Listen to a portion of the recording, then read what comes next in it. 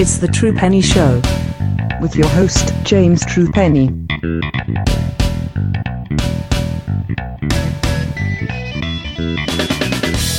Hello, welcome to the True Penny Show. My name's James True Penny. This is my show, and today, as there's not much going on in wrestling, well, apart from the Royal Rumble, and let's be honest, we don't care about that. There isn't much going on in wrestling this weekend. But yeah, like I said, apart from the Royal Rumble and NXT TakeOver and all that WWE stuff, which we don't do here, we have had a window opportunity to bring you the 50th episode of the Beginner's Guide to Japanese Professional Wrestling. And to join me today is my guest, deathmatch specialist, Mr. John Dinsdale. How are you, sir? I am doing pretty well. You just made me watch 2.5 hours of FMW. I can't really complain. Then again, I just made it sound like you tied me to a chair and it's like full-on Clockwork Orange. You will watch this. Which, to be fair, for some people might not be a bad idea, because they should watch it. This is really good. Now, we've been hard on FMW with this 50th anniversary. In fact, to be honest, I think we've watched more FMW than anything else. And there's a reason for that. Not because, it's partly because it's easy to get hold of, because there's always copies of it on YouTube floating around somewhere. However, FMW really tells the stories of professional wrestling in the 1990s so well, because it's a bit like music from Manchester in the 80s. You had this creative genius that oversaw all sorts of weird and wonderful stuff. And when the wheels came off, boy, how did they come off? And flew in all sorts of different directions. And that basically sums up FMW. FMW is the factory records of the 90s. And as that's one of the reasons why I keep going back to it, is because it's ace. Because it's insane. It's mental. And this card kind of sums up everything that is mental about FMW and how great it is. Would you not agree? I couldn't agree more. I also have never heard a wrestling company refer to 80s music, which I need to hear more of now, I think. Well, it's not. Have you watched 24-Hour Party People? I have not. You should watch 24-Hour Party People, because it's basically Steve Coogan playing Tony Wilson, who was the owner and founder of Factory Records.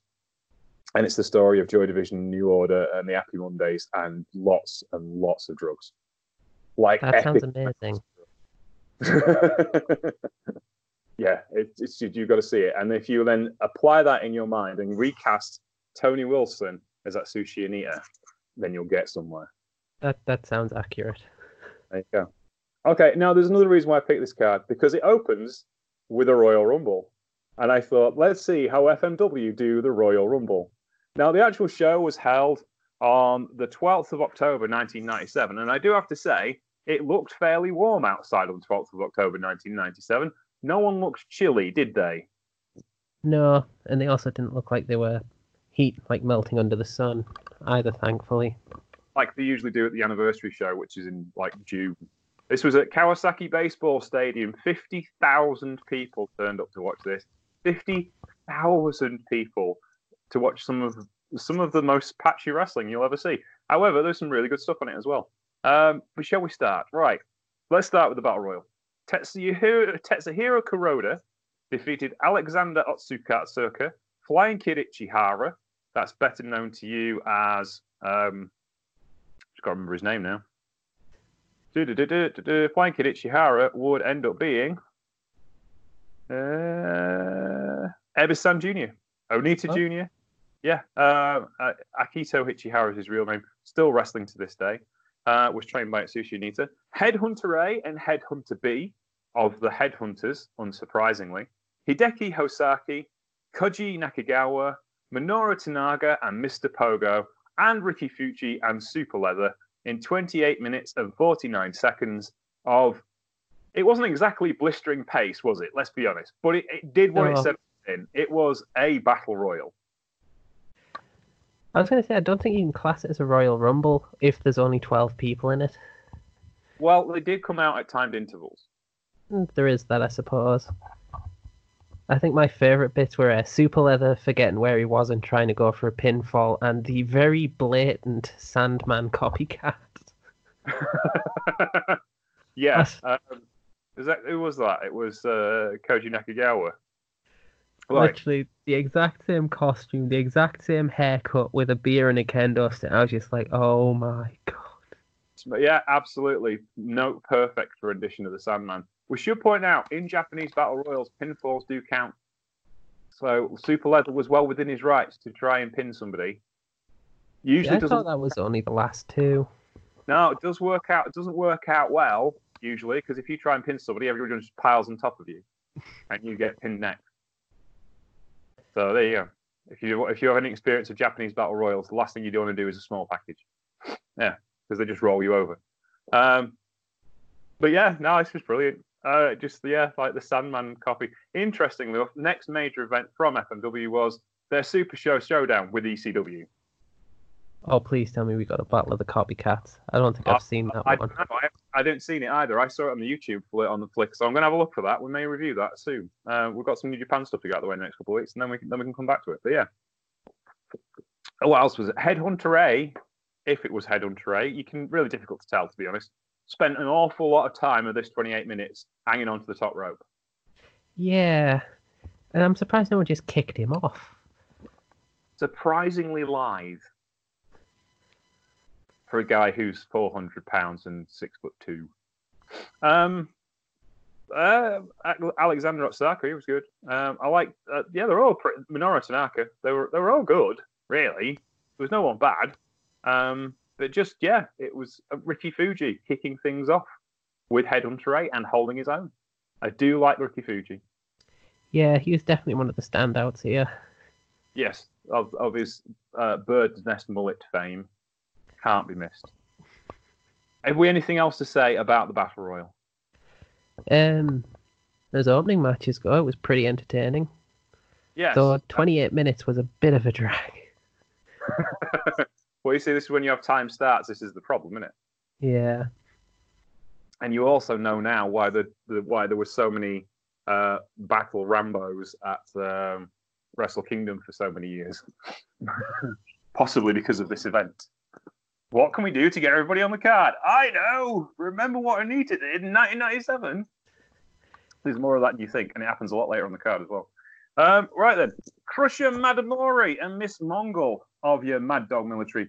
They defeated Kaori Nakayama and Miya Sato in 12 minutes and 34 seconds of a fairly gut-busting affair. Yeah, Nakayama and Sato weren't hanging about. They were after it, which is hard work against Madamori and Mongol because they just cheat when they don't get their own way anyway. So this was pretty grim from the babyface's point of view because Madamori and Mongol just kind of stomped their way to victory. Having said that, Nakayama and Sato got some good stuff in. What did you think, Joe? FMW love their here's a very obvious size mismatch. Yes. Matches. Like the second I saw the two teams, I was kind of like, well, this is going one way and one way only. I've got to say though, Nakayama was pretty thick set. She was far more like heel sized than babyface sized. Oh, she definitely gave it back more than I'd have expected, but I think for the most part it was just Miss Mongol sort of killing the pair of them. I was there just thinking, this is one match I'd never volunteer for. I think I'd be dead. Yeah, but it's Mad Dog Military. That's what they did. Stomp kick, sickle, stomp kick.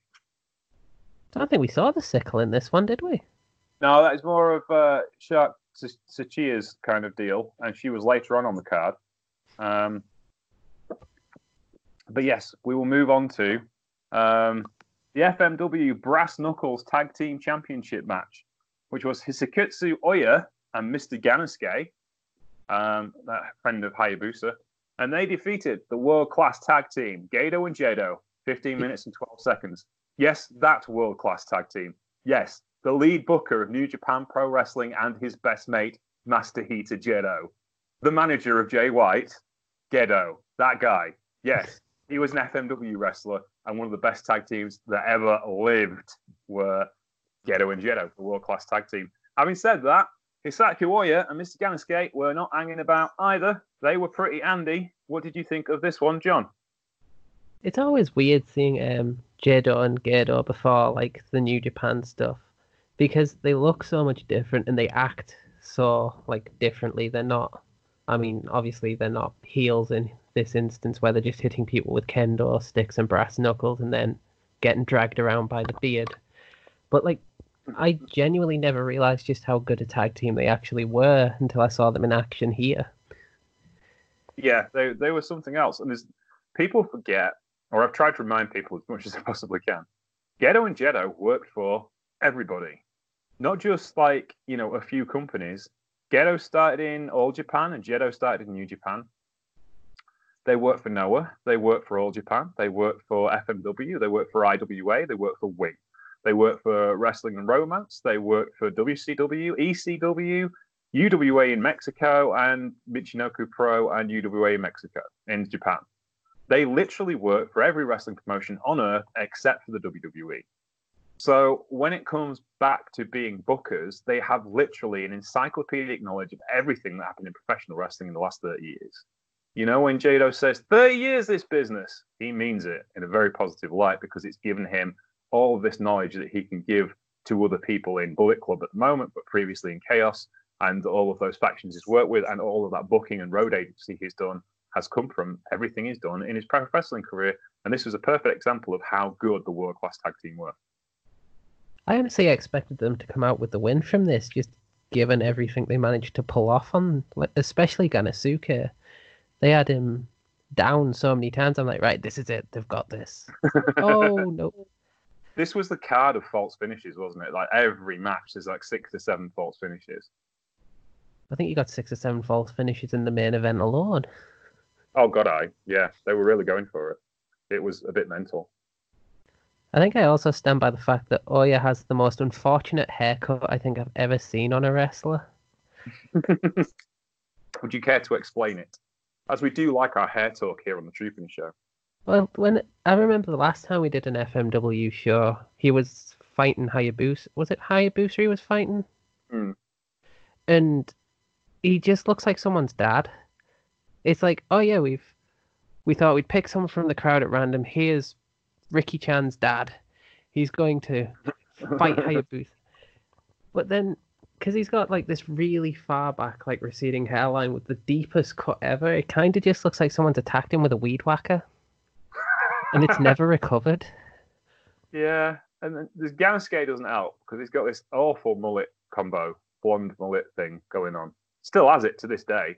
He's dyed it black now. He's gone back to his natural hair color. But there was none more 80s, 90s wrestler than Mr. Ganosuke. I don't think. Oh, I think I agree there. Yeah, he was perfect for the era. And he'd just triumphantly come back after having a spell with IWA Japan. He was the protege of Tarzan Goto and skipped over to IWA when Tarzan made his jump. Aya was a FMW regular and he came back and joined the regular army in FMW. Gedo and Jado had just come from Wrestling and Romance, where they had been a brilliant 6-man tag team with Hiromochi Fuyuki, who we'll see later on in this card. And that's where kind of they built their international reputation as, War was a big company. It was Genichiro Tenryu's company. They had probably their longest and most extended run of any time period in that company up until that point, before they stuck with FMW right pretty much up until the end of the company in 2001. So Gedo and Jado were kind of big stars. They were a big deal at this point. And you're right. It's kind of a bit of a surprise that Oya and Ganosuke successfully defended their titles. Right then, move on to the next match, which is the FMW Independent Women's and WWA Women's title match, which was vacant. There are reasons for that. Megumi Kudo had retired and vacated the belts. Now, we did say we'd go back to the anniversary show and look at it. We haven't had a chance yet, and I couldn't really find it. So we will have a look at the anniversary show, but there's more interesting things. This one kind of matched in with the feel of what was going on this weekend because of the Battle Royal. But we'll talk about this match now, and we will go to the anniversary show at some other point. Now, Aja Kong was mates with Megumi Kudo, and obviously Shark had a massive feud with Megumi as she went out of the business, and Shark was the number one contender. She was the biggest female star in the company, and they really needed someone big for her to have a big match against. Miwa Sato, as cool as she was, it wasn't going to make the big main event match that they needed this title to be to give Shark some kind of credibility as the new champion. So Aja was no longer WWA Women's Champion in All Japan Women, and FMW and AJW had a talent swap agreement. So they could have Shark whenever they wanted, and they could have Aja whenever she wanted. Aja was known to be a longtime friend of Megumi Kudo's and Combat Toyota's. And so she came into FMW to defend the honor of the AJW dojo and her long-standing friends. And Shark and Aja, and bear in mind that Aja is still one of the scariest people in professional wrestling to this day, proceeded to beat the living hell out of each other for 18 minutes and 25 seconds. There are more violent wrestling matches than this. Not many, though. And this was violence of the highest order. It was thrilling, it put you on the edge of your seat, and there was blood everywhere. So, the right man to talk about it is John Dinsdale. I don't think I've seen many more like brutal chair shots than I have in this match. He was literally just picking them up and throwing them at each other. Yeah. It's like whenever Kong and Shark were in the ring, they were just like, right, we'll take these shots to the head. Any of the goons on the outside getting attacked, oh, we'll get our arms up. We need to save ourselves. We can't stand this. There is always kind of like a bit of pressure on the matches that were interpromotional in this time period, especially for the women. Like, you know, Aja's still got a safe face despite the fact she's going to lose. And that's the reason why Mike Dog Military interferes so much in this matchup to give Aja some face-saving time. But she still had to bleed like a stuck pig to get this match over. Yeah, she spent a lot of time getting cut up with the sickle. Yeah, she did. And she's so tough. And it barely slowed her down, let's be honest. She just kept banging in. That's it. It's not the best Aja Kong match. There are better wrestling matches involving Aja Kong in this time period. However, this wasn't a match, though. It was a fight. Yes, this was a whole different set of drama and thrilling, like psychodrama between them. And it was a street fight as well. They did come dressed to street fight. There was jeans and combats and t-shirts. It was a bit brutal. She brought the weapon of her own demise as well to the ring because she came out with the bread box and a fire extinguisher. And she never got to use either of them. No, Aja always brought like waste paper baskets to the ringside as per usual. This time she brought a fire extinguisher with her, which was a bit of a thing against Shark Tashia because Shark always had she was taught by Mr. Pogo how to throw a fireball, you see. So it was the answer to the fireball. However, Miss Mongol got hold of it, created a smoke screen where Mad Dog Military beat people up. And I don't know why anyone hasn't used this since, mainly because they're outside and they can get away with it. But once the smoke had cleared, Aja was in trouble. Yeah, fireballed, which is still such an underutilized method of finishing matches. It is a bit the Sheik in 1968, though, Detroit. I think the only time I've ever seen like fireballs now is in MLW. Yeah, it's very Jerry Lawler. And MLW, let's be honest, is very Jerry Lawler. To be fair, it still didn't quite match Terry Funk's from the anniversary show. No, true. Terry is a genius of professional wrestling, and to be honest with you, he's in the next match. So we should segue across. What a segue! There you go. Terry Funk has wrestled Hiromichi Fuyuki as the aforementioned wrestler from War. Fuyuki had an interesting career, and I should explain a little more about him because he comes on to be a big feature of FMW in the coming years, actually, to be honest with you. Ends up being lead booker for the company. Sadly passed away of cancer some years ago, not long after FMW closed down. However, he was pretty much a jobber to the stars in All Japan Pro Wrestling. He was not Giant Baba's favourite son. So when Junichiro Tenryu went off to form Super World Sports in 1990, he was like, I'll be having me some of that, and bodged off to SWS. Stuck with him through War, and formed the tag team Magedo and Jado, and they were kind of a mini faction within War. Had a brilliant feud with the UWF after the cross-promotional war with New Japan and UWF ended. There was a cross-promotional war between War and the UWF, of which they were the lead faction. And then he gets done with the War and picks up a job in FMW, where he is kind of portrayed as this outsider coming in. And there's a big charity dinner where Onita's at, and he's very nice to Onita. But he comes in as championing the ways of the FMW faithful. That's what he's there for. You know, he's kind of like he's Japanese pro wrestling. Now, at the time, Terry Funk has this faction called Funkin' Army, the Funkin' Army, which is, funnily enough, a group of Gaijins who all band together because they feel Masters of Wrestling. The Funk Masters of Wrestling, who they believe they're getting a raw deal from the Japanese wrestling companies. Stop me if you've heard this before. And yeah, so there's the Funk Masters of Wrestling. They're together, and Terry Funk is still leading them, and he's defending his old NWA Texas title in a loser leaves FMW matchup. Now, as you probably guessed from my commentary there, Fuyuki did not actually leave FMW. However, there was a lot of tension in this matchup, and Fuyuki was over as a babyface, and Funk was he's freaking Terry Funk, so of course he's over. And this was not half bad. I think Fuyuki gets a bit of a bad rap. I don't think he's half as bad as people make him out to be. What are your thoughts on this, John? This felt like the inspiration for most of Goto's Wrestle Kingdom matches, because Terry Funk got beaten to a pulp and then managed to come back from it. Yeah, it's very influential, but that was a kind of Funk moment, heel or face. He was getting the hell beat out of him so he could come back. I think it was pretty much busted open in the first minute of it because Fuyuki just went after him with a chair. Yeah, quite a possibility. But I get what you mean about the tension as well, because you could see every time they sort of slightly panned away from the ring that near enough everyone in that stadium was on edge, just sort of like, oh, what's coming next?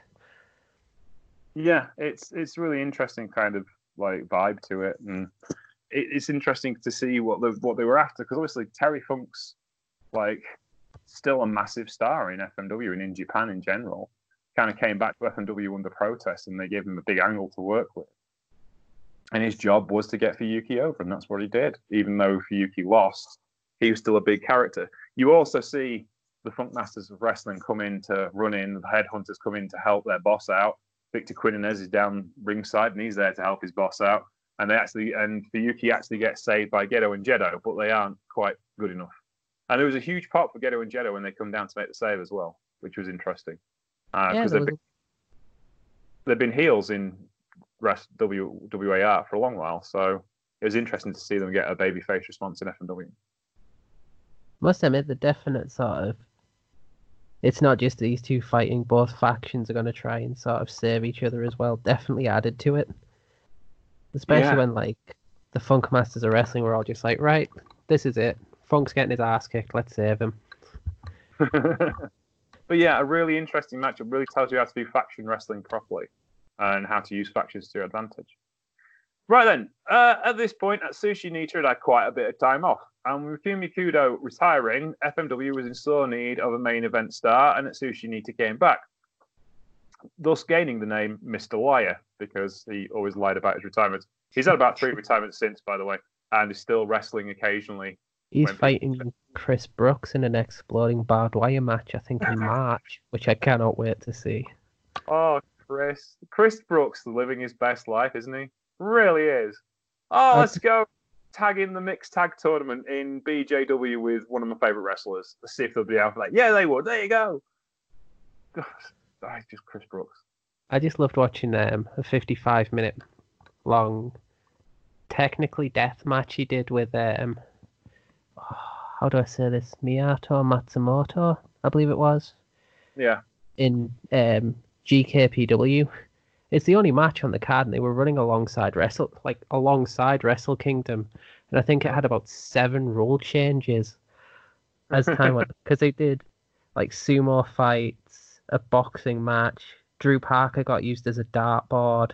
There was a clown that came out and gave treats to people. There was a Jushin Thunder Liger cosplayer that got beaten up by a commentator.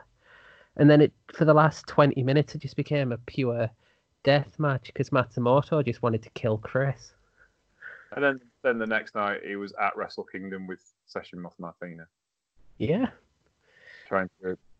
Talking with Renee Young. Wrestling. It's mad. It is. And this is the kind of card that started this kind of cross-pollination thing off. And speaking of which, this is a perfect example of this. Big Van Vader defeats Ken Shamrock by knockout in 7 minutes and 17 seconds in an Ultimate Rules steel cage match, which was essentially UFC rules. Bear in mind, it's 1997. Ken Shamrock and Leon Vader White are both contracted to WWE. So what are they doing here then?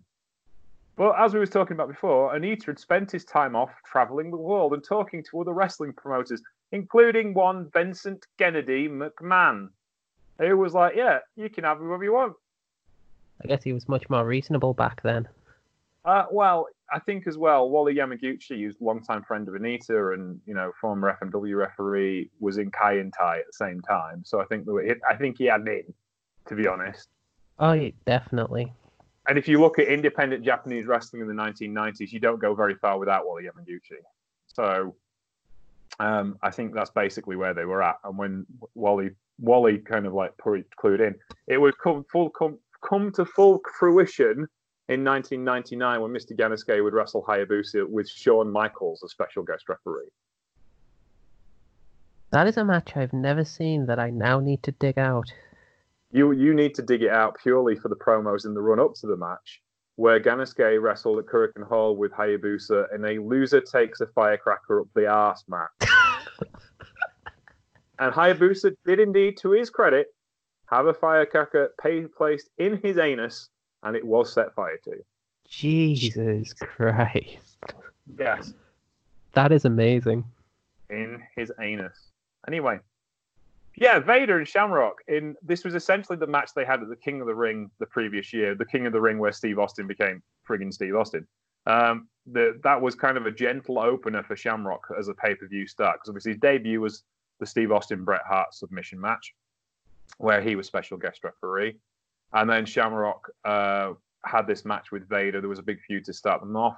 And Vader was really the perfect guy with Shamrock to get started because Big Leon, you couldn't hurt Big Leon. You just kept hitting him, he was fine. And also, Leon had experience of wrestling shoot-style wrestling before because obviously he was a former UWFI champion. He was the perfect guy to kind of like break Shamrock in. And Atsushi Onita saw their match at King of the Ring, and it was kind of ideal for FMW, Frontier Martial Arts Wrestling. And they hadn't had anything like that for quite some time. So clearly a deal was made. And Big Leon, who had not wrestled in Japan, I don't think, since his time in UWFI at that point, and Shamrock, who was a big name for Pancrase and PWFG before that. So he was a known quantity in Japan. And that's what got them third from the end of the card on one of the biggest cards in pro wrestling history, actually. So it was not a bad outing. The actual match itself left a few things to be desired because Ken really hadn't really got the hang of the WWE style by that point. But this was kind of a big swing and hope job, and it was over fairly quickly.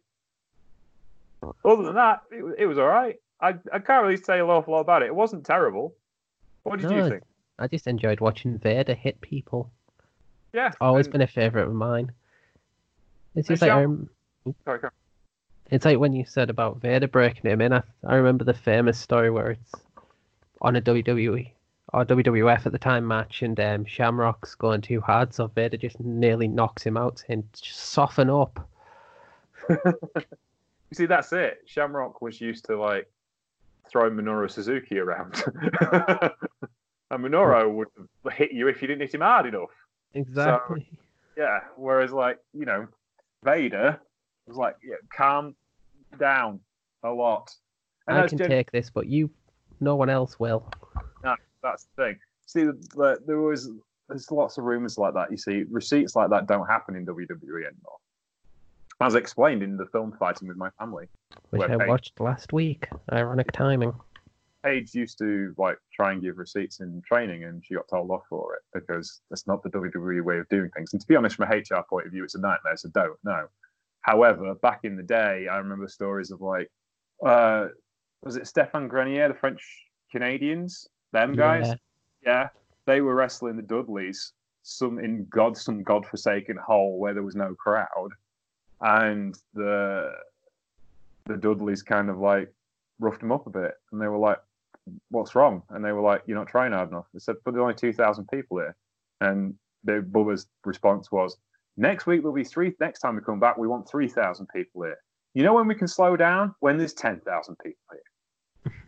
And they were like, oh But equally, apparently they'd tried it. They'd tried it on with the Dudleys, which is one team you definitely do not try it on with. No. I've got a thick ear for the particular. I'm not a big fan of Bubba Ray and Devon, but I'm sure they have very direct training approaches in such situations. Doesn't happen anymore, thankfully. In some cases, to be honest with you, less abusive practices. That's what we like to see. Pretty sure this was just a match full of receipts, though, because it was kind of like bang, bam. I just think they were just one shot shooting because it's the safest way of going about it. You know, Shamrock's used to a shoot environment. Pancras has been like the closest to professional wrestling he'd been in was PWFG, which was a semi-shoot environment anyway. He hadn't actually been in a pro wrestling ring for a good 10 years before that. So, yeah, it's kind of the safest thing to do. It's just like, keep hitting me. We'll see how we go. So there you go. I'm not sure if this match ended the way it was supposed to, because it looked like Shamrock was going to get back up, and then the ref was just like, nope, you're dead. Stop. Yeah. He was also telling Vader that he wasn't allowed to like touch the cage to break a hold, yet Shamrock did it like 4 or 5 times. I just remember at one point Vader fell against the cage and it nearly toppled over. I was just kind of like, well, they didn't secure that down very well now, did they? No, they didn't. But, the next match was going to be a regular match, so I don't know what the hell they were playing at, to be honest with you, but there you go. Yeah. But the next match was indeed a regular match. It was Masato Tanaka, and he defeated the Gladiator for, that'll be your Mike Awesome, the owner of the greatest mullet in professional wrestling history. He defeated the Mike Awesome for the FMW Brass Knuckles and FMW Independent Heavyweight Championship match. This was a straight wrestling match, and you forget how good these two were together. It was a marriage made in heaven. The short and stocky underdog versus the overpowering scientific wrestling genius. Because Mike Awesome could literally do anything you wanted in a professional wrestling ring. He could fly, he could power move, he could mat wrestle, he could shoot style, he could brawl. He was a Swiss Army knife of professional wrestling. And Masato Tanaka was incredibly determined and had a neck like a bulldog. Not an actual bulldog's neck, like an actual bulldog. So, yeah, it was just the perfect pairing. And Tanaka gets the emotional victory and takes the championship in 15 minutes and 18 seconds with an absolutely brutal table powerbomb.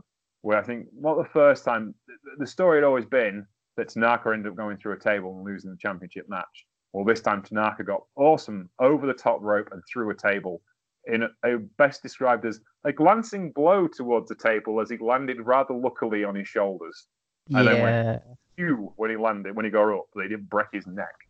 And this essentially is what they played out in ECW. It was the same feud with the same matches and the same finishes 12 months later, because obviously the ECW guys haven't seen those matches.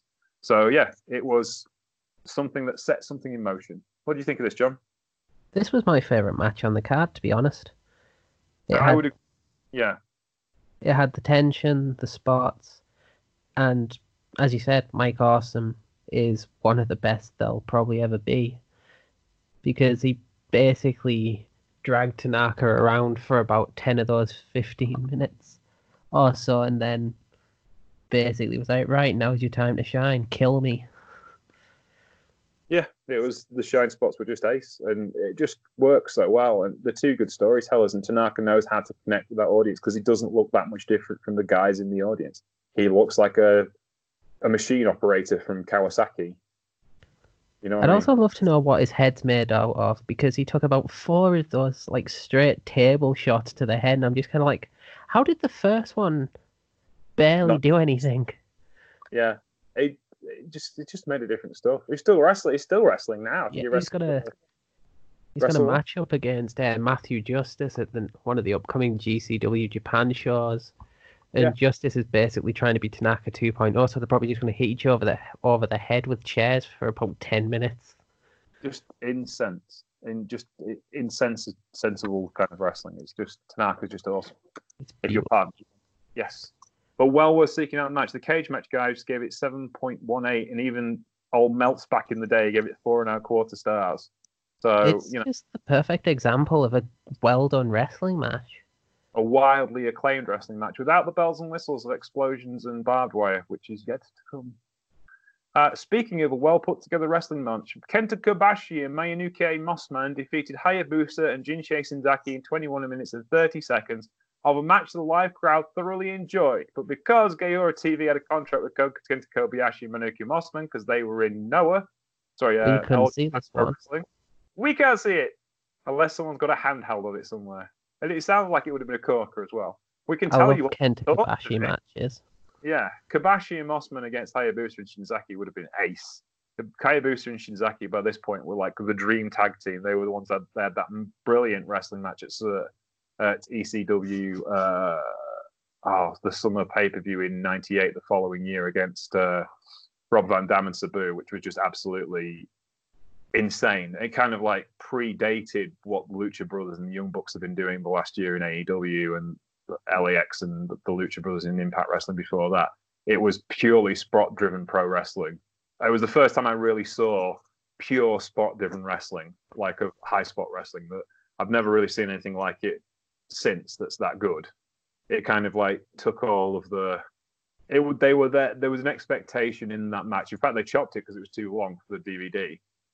There was an expectation in that match that you were going to see the craziest shit in pro wrestling, and they kept the crazy shit in. They got their stuff in. That's what it's one of those matches where you watch it and you're just like, someone's going to die partway through this. Yes, because it was literally no one. There was no headlocks. There was no nice rolling wrist locks. It was all aerial maneuvers for 25 minutes. And I can imagine this wouldn't have been that, but it wouldn't have been far off. I'd have loved to read Jim Cornette's reaction to that. You're killing the business. He liked Kobashi though, so maybe. Yeah, true. But see, this is the thing, and we have had this conversation before. If you go back to Ricky Starr, right? Have you heard of Ricky Starr, John? Yeah. Yeah, Ricky Starr was a wrestler from Dallas in the 1950s. Ended his career in the UK, was a major draw for joint promotions and for the old big-time wrestling in Dallas. And he was doing just the same aerial stuff. His character was that of a ballet dancer. And instead of like pushing homophobic buttons, he used his ballet in a positive sense and used it as a tactical advantage. He used to wrestle in ballet pumps. And, he would have flowers at the beginning of the match and he'd wear ballet tights. And it was all very much pomp and circumstance. But he was one of the most intelligent professional wrestlers you ever came across. He was very introverted man. He was an absolute superstar. But from what I understand, his professional wrestling career was nothing like his personal life. And in the end, he kind of like shied away from it. But equally, he was doing backflips and he was doing aerial stuff and rolling stuff long before, like 30 years before anybody did a moonsault. He was doing all the high-flying stuff you could possibly imagine, and it didn't ruin the business. French professional wrestlers are known for their high-flying skills back in the 1960s and 50s. They were used to doing stuff off the top rope. Obviously, lucha libre, but nobody ruined the business. The business is still going, and it will still go just because you don't like it. So I couldn't have worded that better. I've always sort of been under the impression it's like, wrestling isn't one thing. It's about 60 million different things rolled into one sort of blanket term. There's always going to be something for someone, even if that's two people dressed as Bill and Ben from some fighting another sort of two people in other cartoon costumes. There will be a market for it. The business can't die, it just diversifies. Yeah, I mean, FMW is a classic reason of why you shouldn't do too much too soon. Don't get me wrong. And it also gives you many other lessons of not building your company around one major star or even two or three major stars and always having an ace up your sleeve, as it were, quite literally try and find your next ace whilst your current ace is on top. It was a good example of how to make wrestling too short term. There are lots of flaws with FMW, but equally, they put 50,000 people in a building with no television. So... Yeah. There you go. It's, they made money hand over fist. Well, all right, Anita made money hand over fist. Not anyone else, but Edith.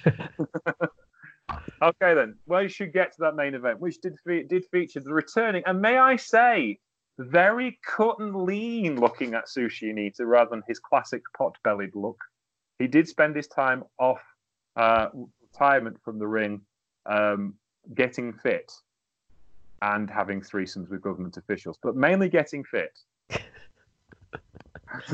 I'd forgotten about that. Presumably, so he could have the threesome with the porn actress and the government official. But anyway, because, and Anita was one of those guys, apparently slept with over 1,000 women. I find this hard to believe. I mean, I don't know if Ric Flair managed it. I think Onita would. To be fair, Anita's better looking than Flair. Exactly, so it's more believable. Yeah, I could do that. And he was like a spokesman for sexual health for the Japanese government, so there's a reason for that, I think. So yeah, I could. We're getting off topic here. Yeah. Anyway, but it's kind of arresting. Atsushi Onita returns to fight Wing Kanemaru for Star Ace of Wing. Now, last time me and you talked, we looked at some Wing shows where Kanemaru was the ace of the company and the big baby face in the company. And this would be a no-rope, exploding barbed wire, exploding cage, double hell death match. Because wrestling match names aren't long enough. No, in FMW they certainly well. Double hell because there was two hells. There was the exploding barbed wire and the time bomb.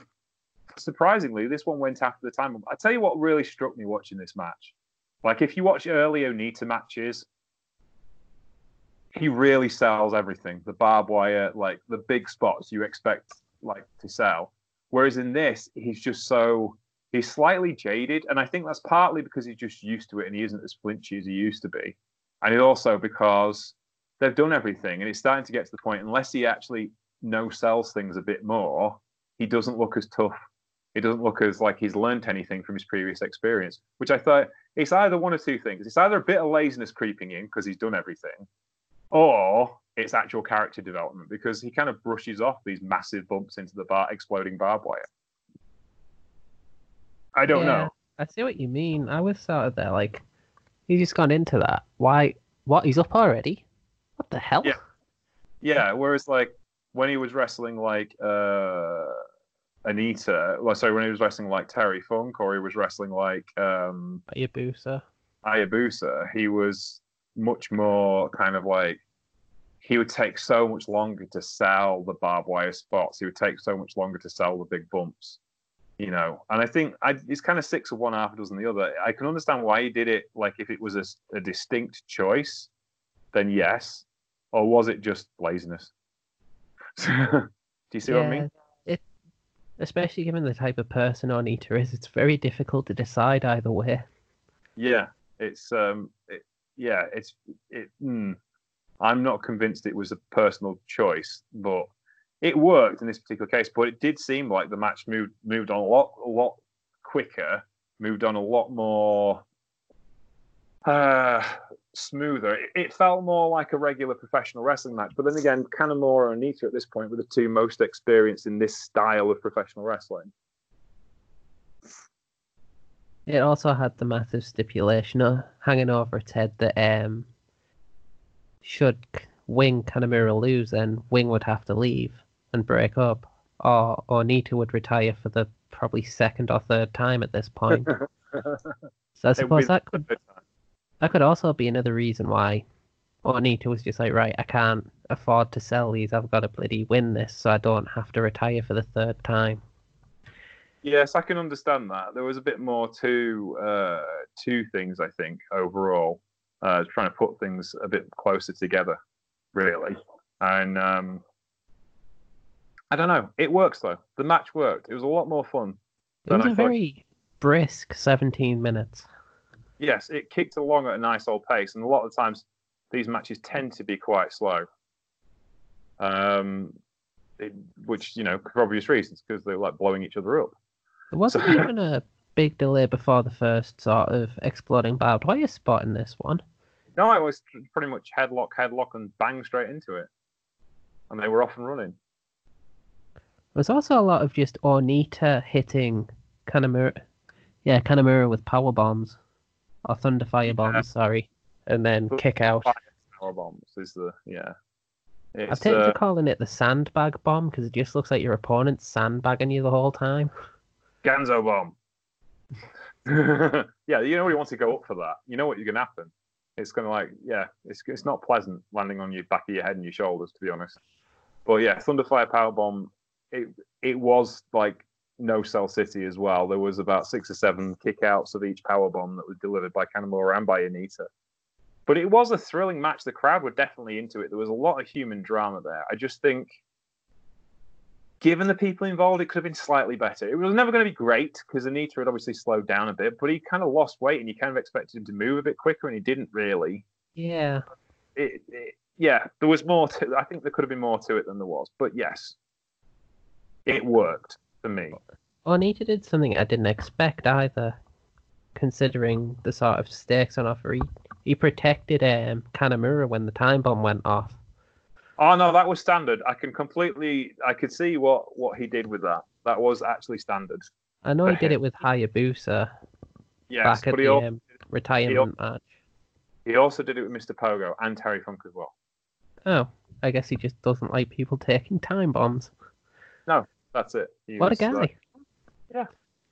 He's like, save everybody. And then there would be a big fallout afterwards. Like Terry Funk was like, thank you for saving me, but you still didn't beat me in my match, and I want to wrestle you in my match. Next time we wrestle in my match. That was his promo. But yeah, it was an interesting time though, certainly, and an interesting matchup. What were your thoughts overall on the card in FMW in 1997? Because it looked very much different to the FMW we saw in 1996. Definitely. I don't know. This felt like a really good show, just from sort of, well, yeah, the Rumble was good enough as well.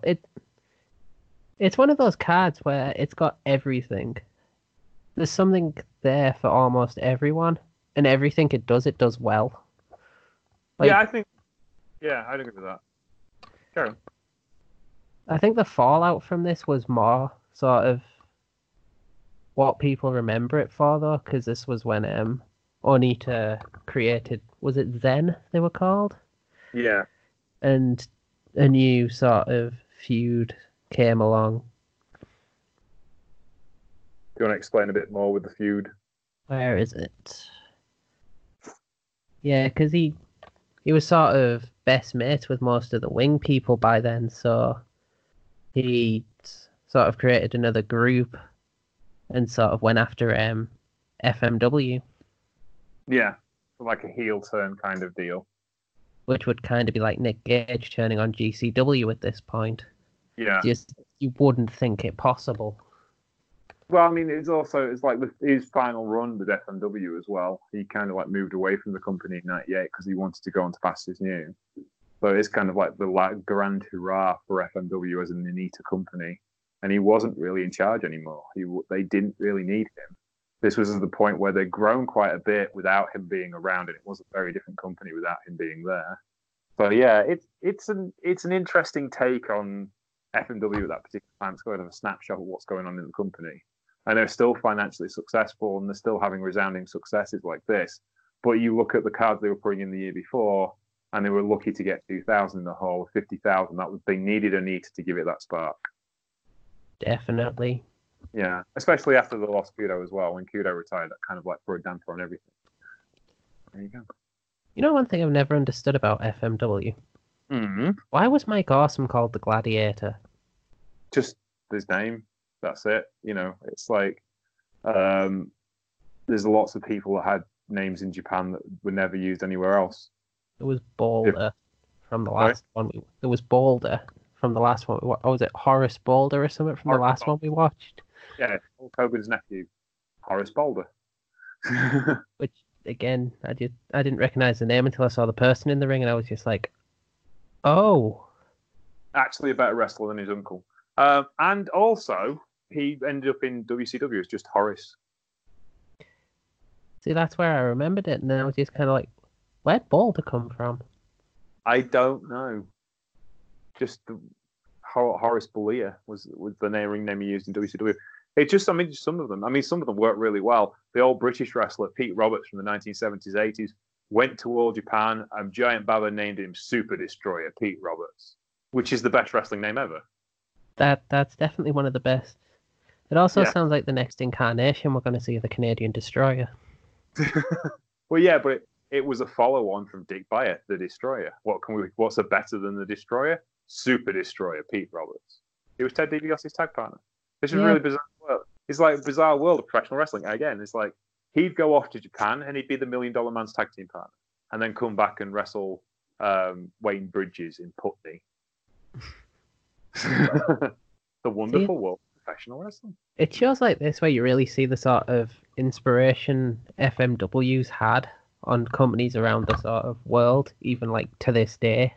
Oh yeah, definitely. Bullet Club is infinitely designed from the mold of the Funk Wrestling Army. That That's definitely. probably down to Jado and Gato.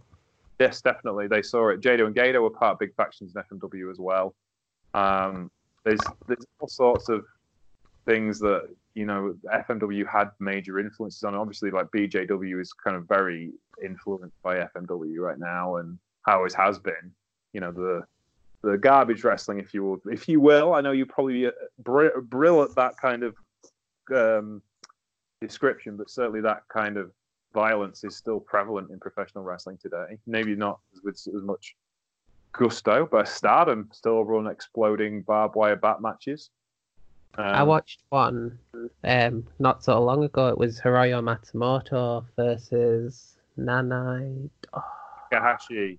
Yeah, they were just fighting. It was an outdoor event, exploding barbed wire match and a blast table. It was brilliant.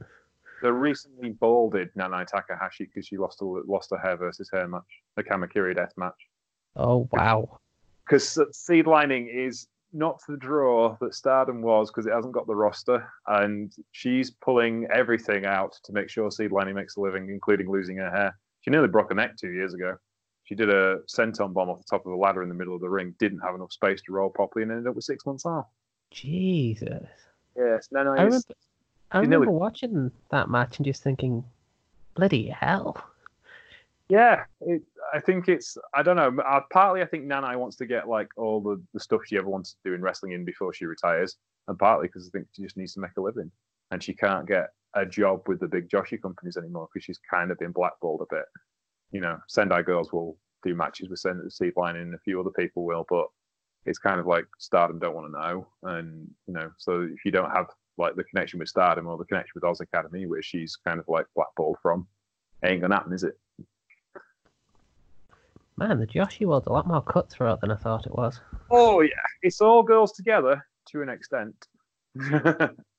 It's like Yoshiko, who works with Seed Lining, is a former Oz Academy champion, but Nanai never seems to tackle on there for some reason. But there was also a lot of one of the reasons why Asuka never wrestled for Stardom, even though Io Shirai, one of her best mates, wrestled for Stardom, was there was a bad blood between Nana Takahashi and Asuka when she was Kana. There's all sorts of stuff goes off that I only find out about years later because no one talks about it. It's proper close. Sounds like one of the best types of rabbit holes to fall down, to be honest. Oh, it is. It's mental. It really is. It's like Joshi politics is the most cutthroat politics in all of wrestling. Absolutely. I just remember a lot of the time you had bad blood between IWA Japan women's wrestlers and the women's wrestlers of other companies because they were all scared of them. Oh, yeah. There's all sorts of stuff like that. Like back in the 90s, like Reggie Bennett at Dream Slam. No, not Reggie Bennett at the Egg Dome when she was wrestling Chigusa Nagaya was supposed to be a semi-shoot because Chigusa went off and started shooting on Reggie, and Reggie wasn't having any of it because Reggie was twice the size of Chigusa Nagaya. But she couldn't like belt around a living legend. So there's all sorts of stuff that went off. And it's because of cross-promotional stuff and, the back and forth of Joshi Puroresu. There's always a chip on the side. If you watch the FMW girls when they're in cross-promotional matches, like especially Combat Toyota and Megumi Kudo, they have chips on their shoulders because they didn't get jobs with AJW. And they are out to prove that they were good enough to be in AJW. And those two especially probably put on some of the best women's death matches that exists. They put on some of the best women's wrestling matches that ever existed. They were that good. They put on some of the greatest wrestling matches I've ever seen. It's just the way that the cookie crumbled. But politics is politics, and Joshi politics is more politics than any other politics. Anyway, we shall call it for today on the Troopany Show. My name's been James Troopany. Usually is. I don't know why I said now, but there you go. You can find me on Twitter at Sheriff Lone Star, and you can find the show Troopany Show on Twitter as well. You can find us at Facebook, The Troopany Show, and also on Patreon, The Troopany Show, where you can treat The Troopany Show free forever for everyone. Please go look at our sponsors, Indie Empire Magazine and, of course, Powerslam.tv. John, where can we find you on Twitter? I am John Deathman, currently operating under the alias of Mr. Deathmatch. I somehow got called the UK's top deathmatch correspondent by Mr. Truepenny, which I will never probably live up to, but I'll pretend to. And I recently started one of those coffee things, which is like an online tip jar. So, hey, if you like death matches, help me eat. There you go. Okay, thank you for being our guest today. We'll be Thank back you for next. having me. Speaking of violence, this week's Telling Stories continues the story of Mima Shimoda and Etsuki Mita, the LCO, one of the most violent tag teams in professional wrestling history. They were glorious in their hatred of other people. Have a look at them, check them out. You should go look at those videos online because they're really, really cool. We'll be back next week. I will see you soon. Take care. Bye.